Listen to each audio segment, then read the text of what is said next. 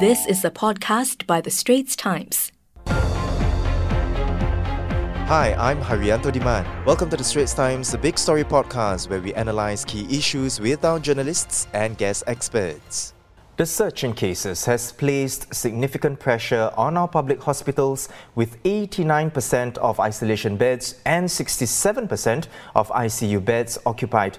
This strain is also why Covid-19 restrictions have been extended for 4 weeks. What is it like being in a ward dealing with the current burden on hospitals? Well, joining me is David Allen, an Associate Professor from the Infectious Diseases Translational Research Program at NUS's Yong Loo Lin School of Medicine. Now, he's also an infectious diseases clinician who cares for COVID-19 patients. Welcome to the show, Professor. Professor, tell us, what is the situation in hospitals and the strain the healthcare system is under? Situation in hospitals is they're functioning. They're doing the tasks that are before them. There's a sense of camaraderie and purpose, and that's what's going on in the hospital. It's certainly busy, but it's not busy with the usual activities that, say, would have gone on 8 months ago. And with regard to the strain that Minister Ong Ye Kung mentioned yesterday, could you paint us a picture of what that strain is that the healthcare system is under? The healthcare system is designed to care for all the usual needs of Singaporeans and those who access the hospitals, the day-to-day issues, the issues that can be managed electively, and the issues that need to be managed urgently. So when there's COVID that is utilizing more of the hospital resources, then efforts need to be focused toward addressing that.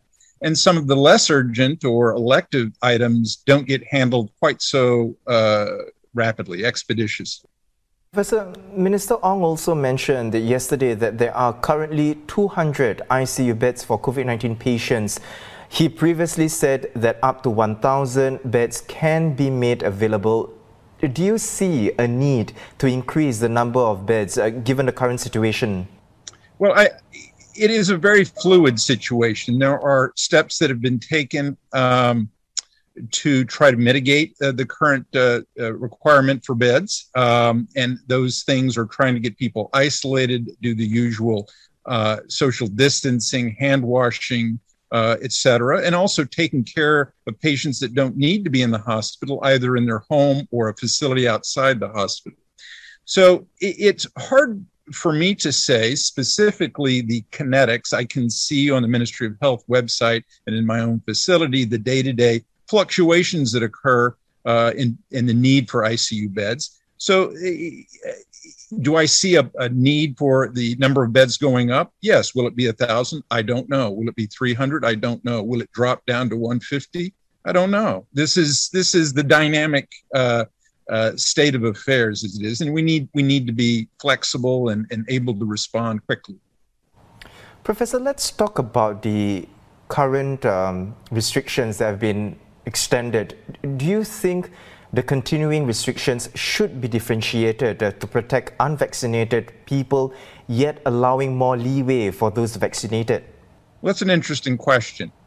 Personally, from an infectious disease perspective, and I am an infectious disease physician, I would say yes, because we know those steps, or we feel strongly those steps will decrease transmission. If we know that people being vaccinated decreases both their risk of developing severe disease and of the subsequent need for hospital care. We know that it decreases their chances of transmitting the virus to others.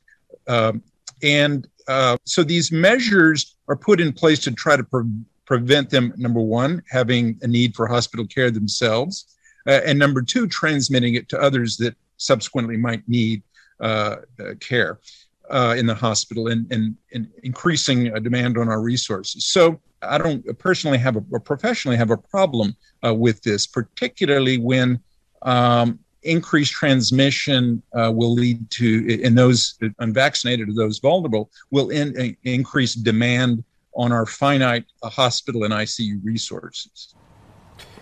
18 deaths recorded yesterday, the highest in a single day. Now, all except one had underlying medical conditions. Professor, say I'm an elderly, vaccinated patient, but have medical conditions. What sort of factors would put me at the greatest risk of dying from COVID-19?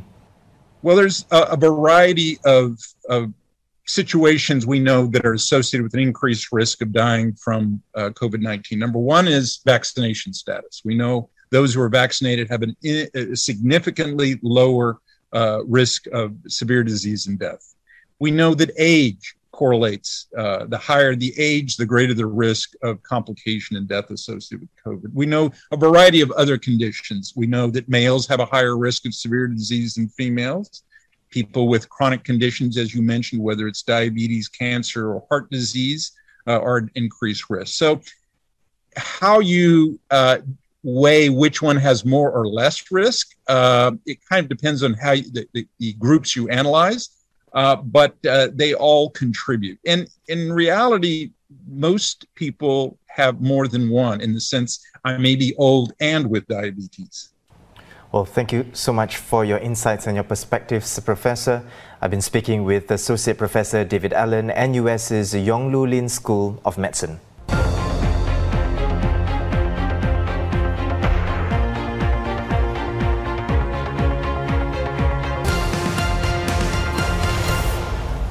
That was an SPH podcast by The Straits Times.